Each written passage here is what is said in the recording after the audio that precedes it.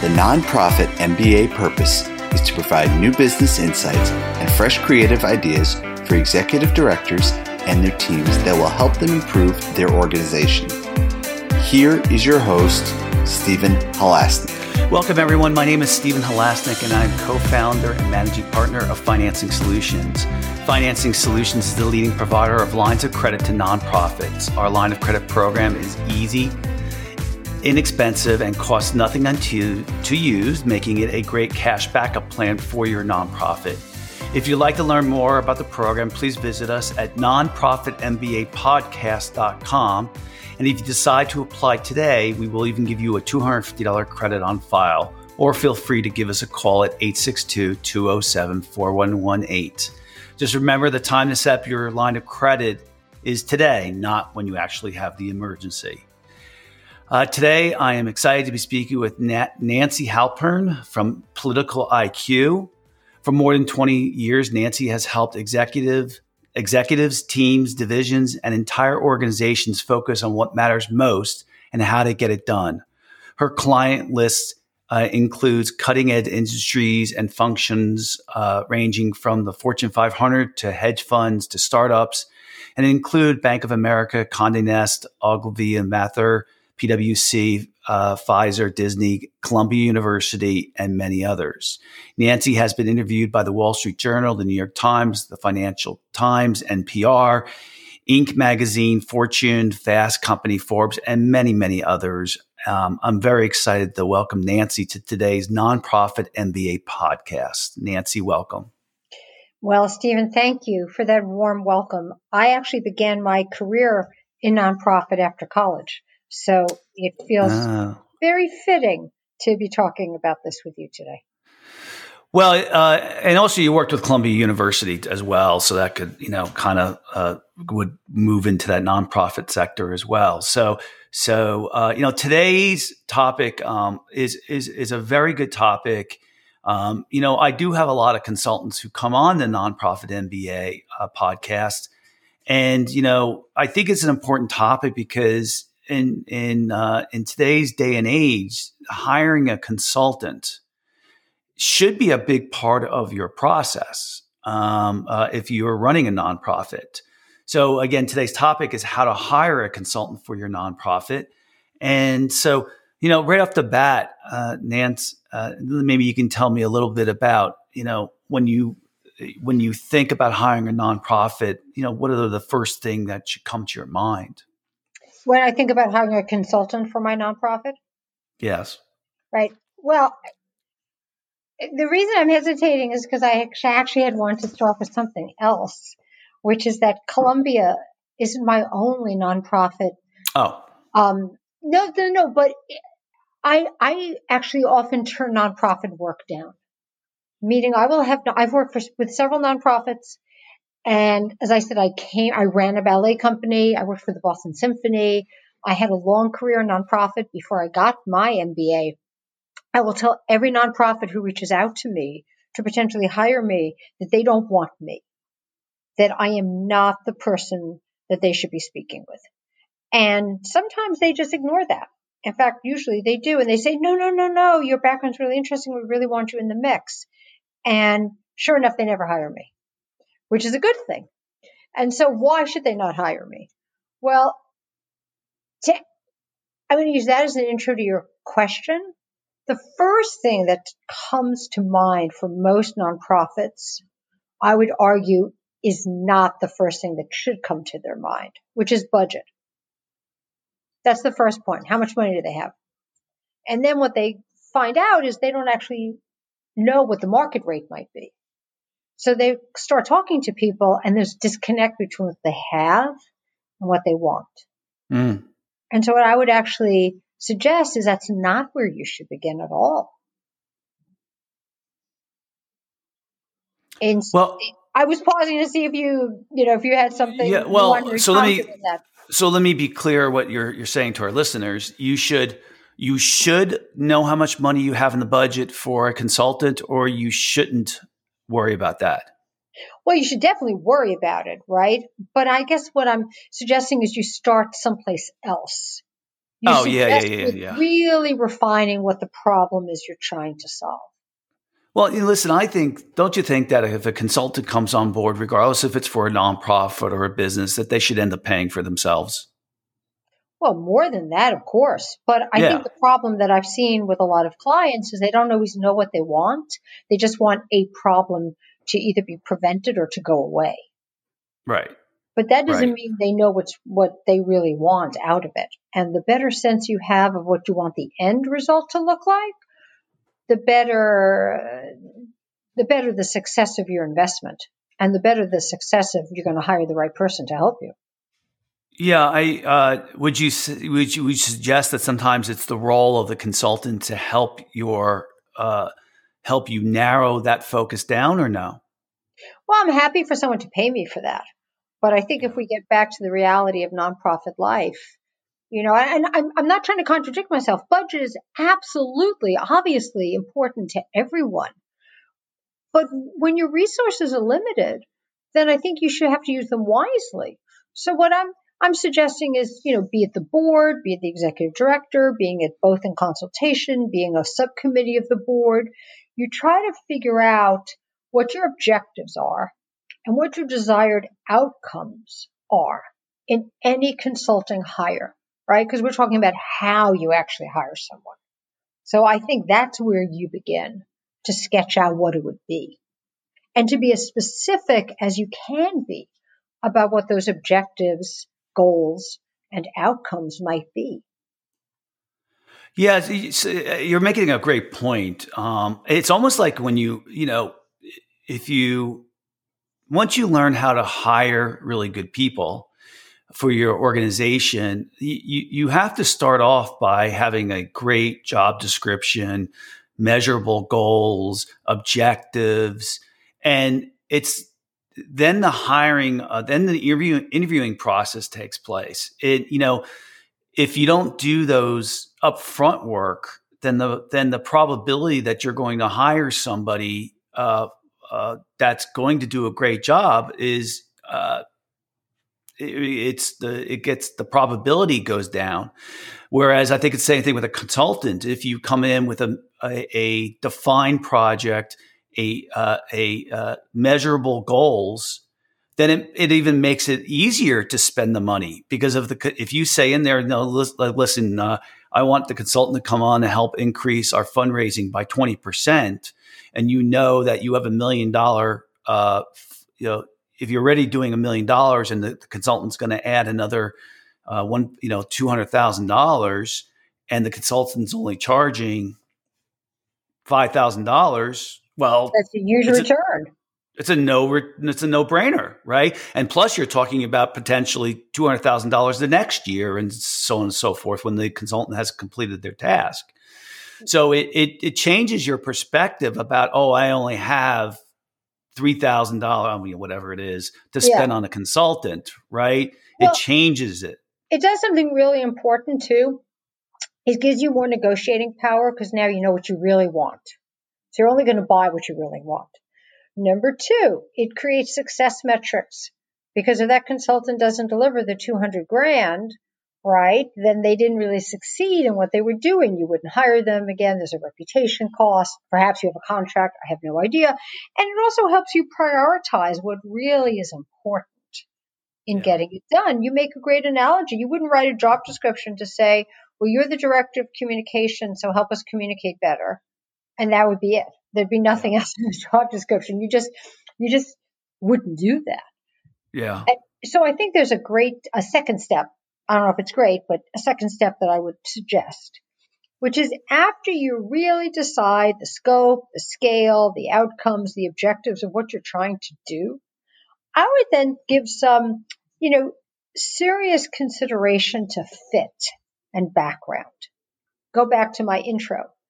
Why were they talking to me? You just read my client list, right? I'm not the person who has the experience with small theater companies.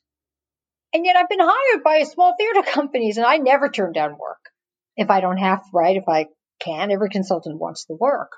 But let's say that you don't want to hire someone for a small theater company just to use this as an example, let's say it's, too small a world, or you think somebody from outside would have, better idea of what's going on, then choose a consultant who has a lot of experience in companies your size, meaning your size of number of employees or your size of budget, so that they have an understanding how an organization of that type might work, even if they're not a quote unquote theater consultant. Or let's say you're a hospital. You don't want to choose someone from a hospital for whatever reason. Choose someone from healthcare of an organization the similar size, because the better job you do in finding, let's say, a short list of possible matches, the more they're going to want that work and the more negotiating power you have when you get to the budget. So you can see why that I'm, in a way, leaving budget for last. Not that you don't have an idea of how much money you have to spend, but that if you begin there, it does, as you suggest, perhaps limit your thinking, where I'm suggesting you look at your own need, then you look at who's out there who actually can match that need, then you both have something each other wants. And then you can really start talking money. Yeah, I would think that, and it makes some sense too, because I know, like, when you're hiring people, the highest probability of success, a successful hire, is finding someone who has done the exact work before and been successful at it. That's the highest probability, instead of hiring somebody who's never done the work before and never been in the industry. That you're taking a bigger chance. So in this case, making sure you understand the consultant's background, it would allow you to do a better job of picking the right person. Correct?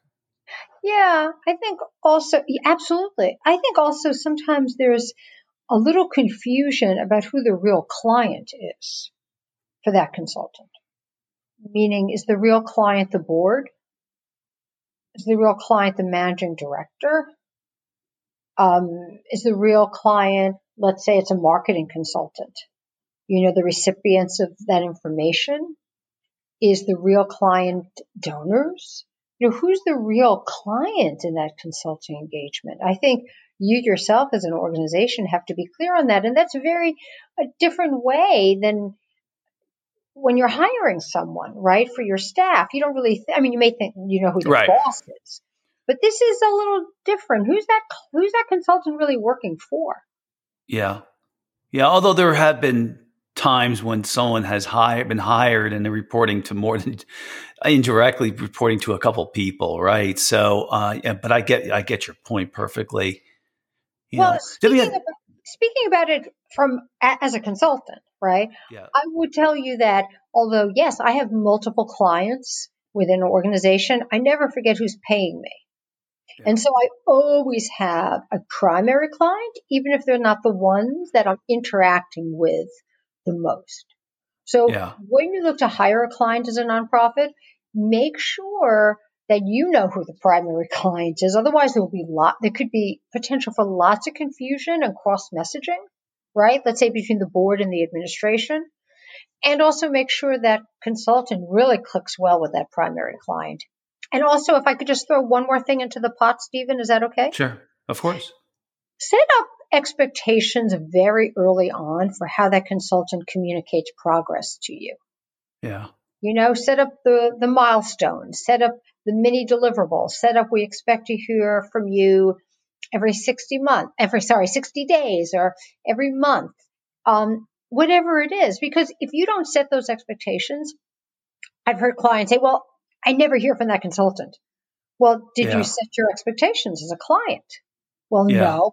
Wouldn't they know? I'm like, every client's different. So I think that's an important thing to think through the hiring process as well. So let's take a step back before I do a summary, because the first step, probably if you're going to, let's type something out, we'd say is, first thing is tell this first thing out about what your nonprofit does, right? This is what our nonprofit does. Okay. The second step would be this is the role that we're looking for the consultant to do. It's just general, right? Then the third thing would be these are the deliverables that we're expecting the consultant to perform. And then the fourth step is this is the communication that we would expect. This is the follow-up that we would expect from the consultant. All sound accurate? Yeah, I think the only thing that was missing, and it might have been applied, is what problem are you hiring that consultant to solve? Yeah. Agreed. I was going to say that next. I wasn't sure if that was incorporated in one of those things that we talked about. But, I think you and I would agree that more information is better than less. And then the other thing about this is like a shared document.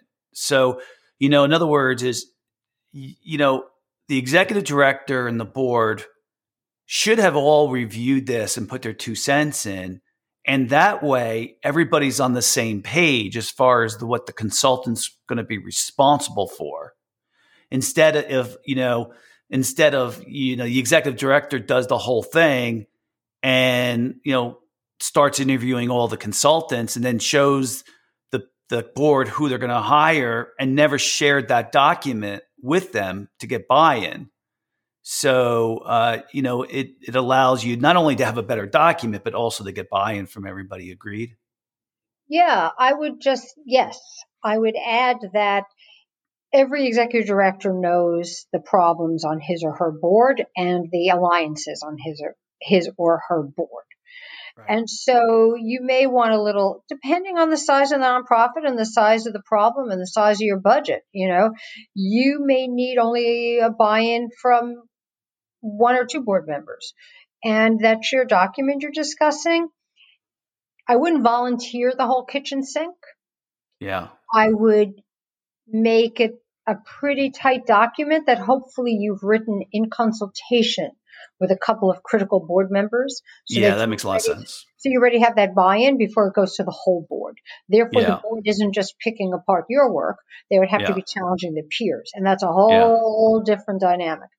Well, keep in mind that, a lot of our listeners are running smaller nonprofits that are under, $3 million, $5 million in revenue a year. So, and so, let's face it, a lot of those type of board members are actually very, very good friends with the executive director. It's not a very, right. So I get it, but you're absolutely right. Read your board, and you might have someone who's on your board who's a big pain in the neck, and maybe you just want the board president and the executive director to consult on that. But usually, the board president will have a good feel for the way the board is if are they of value, if they're not of value, stuff like that. Absolutely. You know what? I always found too that whenever we're hiring a consultant, as a consultant, you may not like this, Nancy. I don't mind. I like things I don't like. Go ahead. But, sometimes we'll start the process without knowing that we're completely committed to it, just so that we can gain some information about, the whole, what we're thinking. And then we'll interview some consultants. And that way we can kind of feel our way through if we really want to move forward, even how we would design the measurable goals, how we would do all this stuff. So there are times when we would not complete the document we're talking about until we speak to consultants, because they'll help us redefine the project even a little bit better. And I think the consultants don't mind either, because they want to be a match, number one. Number two is they like developing relationships, and maybe if it doesn't come around this time, because you were generous with your time, they'll bring you back in next time or refer you to somebody else as well. So it really depends, right, on the person and how much you're asking. Some portion of that process you just described it is absolutely business development. And I've often found clients have an idea what they want, but they're not sure. And so talking it through with them is absolutely both building a relationship and helping to find the project so you can be successful at it if you're the right person. I think every smart consultant knows when a client is taking advantage of them. Very few clients really do that. Very, very few. Yeah, no, I agree. And I think a consultant can recognize it. Yeah. So no, I don't dislike what you said. I think it's understandable. You want to get some insight into what you're doing and, hear how different people think. And, I would also say, especially given, any size of organization, maybe even more so for your listeners, when you want to hire a consultant, don't worry about breaking it down into smaller pieces so you can road test them. You don't have to work with someone for $5,000. Ask them what they could do for $1,000 and, given the problem, and it would be interesting to shop that. If you have 3 people you really like and say, well, let's say we were going to start this project on a smaller scale. What would you do for whatever amount of money? And see how different the answers are. You ever have a situation where a client came to you and said, like the example I use, say, if you help us to figure out how to raise an extra, this is an example, $200,000, we'll give you, a percentage of that instead of a flat rate. Remember, that's not the kind of work I do, but I do have friends who do fundraising consulting. Right. And yes, they have been approached that way. Yeah. What is the type of work that you think you're really geared toward? I'm geared towards leadership development and teams. And so, specifically someone who stepped into a leadership role and doesn't quite know how to make that transition, as well as how to get disparate teams of, disparate individuals to work and align around a common goal and make progress against it. A lot of the guests that I have on the podcast, they often have spent their entire careers in nonprofits. And you have experience on both sides of the fence. So on for-profit businesses and nonprofits, what do you think the value is of that? For me personally or for a client? No, for a client, someone who's hiring you. In fact, so let's say you're an executive director, you need help with leadership. You need help with maybe managing and those type of skills. And they're looking at someone like you who has a lot of experience on both sides of the aisle, whereas another consultant is just more experienced in nonprofits. Well, I think for the nonprofit client, even though, remember, I've been saying I'm not the best person, I do think the advantage that I bring is I'm very practical and action oriented. I think a lot of nonprofit people whose experience is exclusively a nonprofit are more process driven. Meaning they get very deep into process. And that's very good and can be very valuable. And it's not that I kick process to the curb, is that process is in service to outcome for me. So as you can tell, even by the way I positioned how I think, your listeners should approach this question, I like to begin at the end. What do you want it to look like? Now we can figure out the most effective, the most cost efficient, the least broken glass way to get there. Even though there may be roadblocks on the way, let's build a map. So I tend to be methodical, and I'm not saying nonprofit people aren't. I'm just saying that, private companies are far less complicated than nonprofits, frankly. Nonprofits are way more complicated. And so you have to be able to balance all these different stakeholder groups who all care passionately about the mission of the organization, but go about it in different ways. So what do you do with situations where, the consultant tells you, that he's worked at this place, and this place, and you ask them if they can, you tell them what they're doing, let's say you do a great job with telling them what your expectation is and what the project is and what the end result what you want it to look like. How do you verify that they've actually done what they've said that they've done? Well, usually they should have a website, they should have a LinkedIn profile. I mean, so at least you can get that obvious information about who their clients were. I always offer references if my clients want to speak to other people, and they should be very happy to give you referrals. If they haven't, or they won't, I'd be very hesitant to hire them. However, I will say, if you have a really tight budget, you have to remember that you may not get the person with 20 years experience. You may get the person with 3. Yeah. And, frankly, I don't want to put down people like myself who have been working for 20 years. I like to think I'm pretty good at what I do. And this may be the 10th time I've seen this problem or the 100th time I've seen this problem. But if someone's been out there for 3 years, if you don't have an extremely unusual situation and you have a very well-defined problem set, they might be able to do it just fine for within your budget. But I would ask, if they say they've accomplished X, Y, Z, I'd say I'd love to talk to 2 people that you've done that work for. Whom would you recommend? Yeah. When you can always tell how smart somebody is based on the questions they ask, not by what they tell you, right? And that's the same thing that goes with a consultant. The consultant, a lot of times a consultant will ask you a question that'll go get you right to the heart of the matter very quickly, right? But let me ask you in reverse.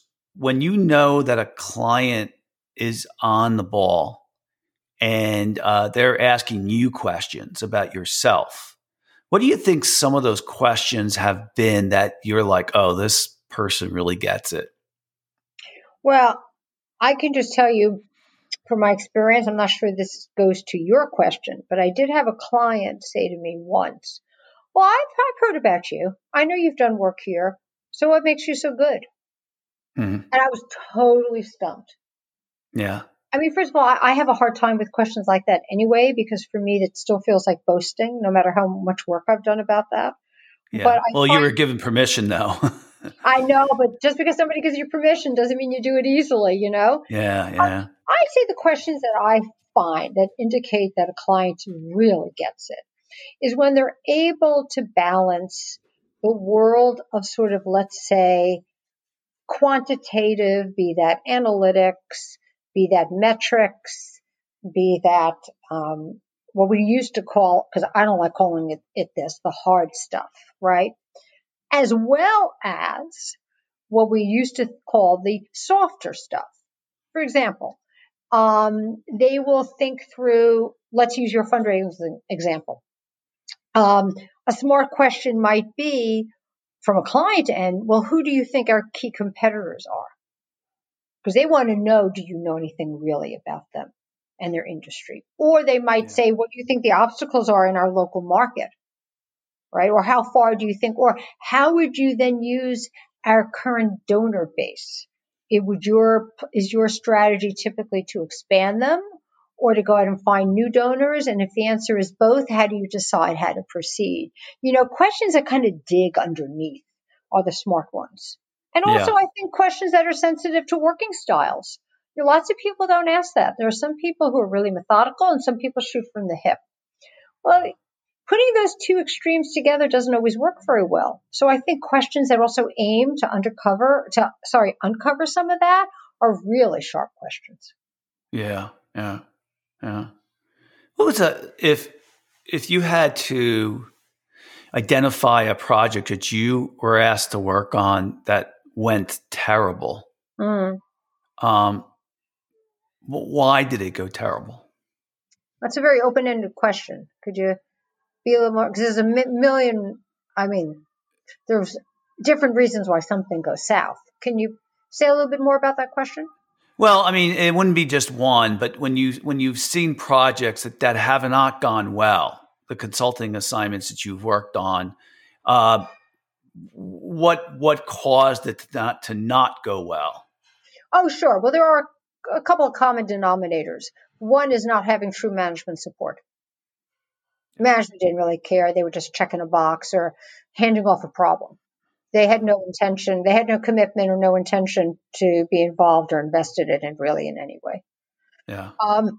The second thing is lack of clarity about objectives and outcomes. Yeah. Example, Yeah. I want to be a better communicator. Well, what does that mean? You want to be better at what? Asking great questions, not interrupting other people, formulating key messages. Yes. Well, no, you have to really so very vague, fuzzy objectives. And I think the third thing is a lack of consistent practice in the engagement, using as an opportunity to learn, experiment, assess, refine, start again. The mistake is thinking a consulting engagement is a beginning, a deliverable, done. Not necessarily. How are you going to leverage what happened in that engagement? So I think that's a missed opportunity that I think of as maybe a failed engagement, but certainly not an engagement that could have been as valuable as it promised.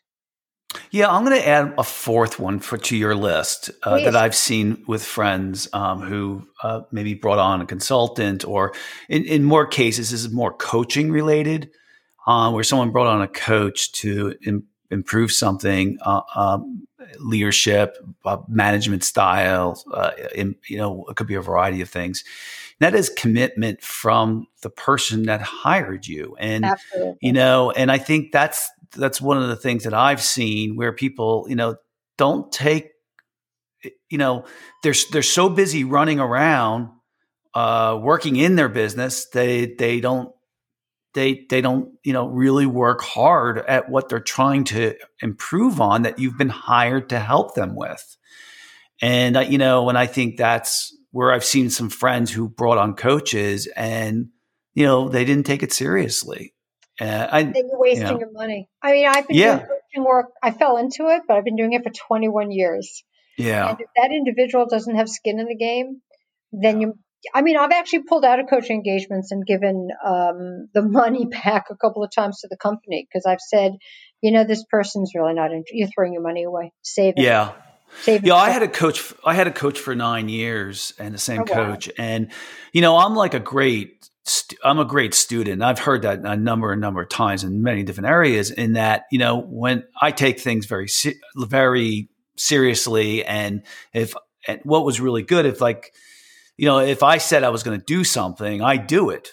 And so if me and my coach are, this is a while ago, are agreed to do that, I'm going to do something. Next time we meet, it's done. And I think that really allowed me to grow, some really great organizations and really say, and the reason why I brought on a coach was to improve my management and leadership skills, my management skills. That was my weakest strength, my weakness. And so helping me better manage people, was what the role of that consultant was, or coach. Now it changed over time because I certainly didn't need 9 years to become a better manager, but certainly a couple of years. But that's, I just want to mention that because from personal experience. Now I had another friend who, my same coach, I recommended him to her. He stayed with her for 6 months, and when I heard from him, kind of what went on, I could tell he didn't follow through on what was being asked of him. And I was like, well, you just wasted 6 months of consulting. So yeah. Well, good stuff. I mean, we have a couple of minutes left. Is there anything that you want to add kind of to conclude this whole idea about how to hire a consultant? Well, I guess the only thing I'd end with is that if it isn't going well, don't hope it gets better by itself. Sit down with the person, be honest and candid about what your expectations are and where you think it isn't working, and ask how you can help the consultant. Sometimes consultants need help too. Sometimes it's a bandwidth issue. If you're hiring a consultant, given the size of the organization that your listeners are with, they're often doing more than one project, they hope, at the same time. So some of it might be a bandwidth issue, it might be juggling, but I'd say the more communication you have, the better, especially if you see something not going right. Don't hesitate. Yeah, Nancy, I really like what you said. I didn't know where this podcast was exactly going to go, but I did not either. Yeah, but I knew it was an important topic, and I think that this whole idea of being prepared before you bring on the consultant to know what the deliverables, just to repeat all the things we talked about, to know what their objective is, know what the deliverables are, know how they're going to communicate with you, and how often, all of those things that we spoke about. Such an important part of bringing on the right person. And so I think that this could really help. I hope so. Oh, Stephen, I just had one more thing I just thought of. I hadn't thought of it before, despite the notes I made for our conversation, which is when you're putting together your objectives and your outcomes and all of that, be sure you figure out how much of your own staff time they'll have to devote to this project. Because your consultant will need information and material and resources, and they're going to go to people within your organization to get that. And you may not have thought about how much time that may or may not take up, because that'll be additional work for the staff you already have. So just be sure you think that through and check that box during your process. Yeah, and I think the consultant would appreciate it too, knowing that they're going to have to work with a couple of other people, correct? Sure. Yes, and they're not bothering them, but it's all been baked into the way everyone's going to work together. Yeah. I know if you had everything together that we just discussed, the consultant that you're going to bring on board is going to be pretty impressed. I really would be, but just think about it. You are making their job easier, but don't think of it that way. Think of it as the fact that your money will be well spent and you're going to get what you're paying for. Well, so I think you'll be happier as an organization. Well, I think it's very obvious that that's what's going to happen, and it's a good way to use a consultant. Let me tell you. Yeah, I hope so. Yeah. Good. So I'd like to thank Nancy Halpern from Political IQ for coming on to today's podcast. If you like today's podcast, please feel free to share it with a friend and also subscribe on your favorite podcasting app. If you liked today's podcast, please give us a review on your podcasting app to help us get the word out. And of course, if you're looking for a line of credit for your nonprofit, you can call us at 862-207-4118 or visit our website at nonprofitmbapodcast.com. Nancy, if people want to get in touch with you, how would they go about doing that? I have a podcast as well called Political IQ on iTunes and Spotify. Look me up on LinkedIn, Nancy Halpern, and my website is getpoliticaliq.com. Great. Fantastic. And I want to thank all our listeners today for making the world a better place. We all need you to do that. We all need to do our part. I'm trying to do my part. I'm sure Nancy's trying to do her part as well. Yeah. And we all need to remember, we're all connected. So again, thank you listeners for doing the hard work that we all need to kind of do ourselves. And everybody have a fantastic day. Summer's coming. I'm sure we're all excited about that. Yippee! And please stay safe. Thank you, Stephen, for having me.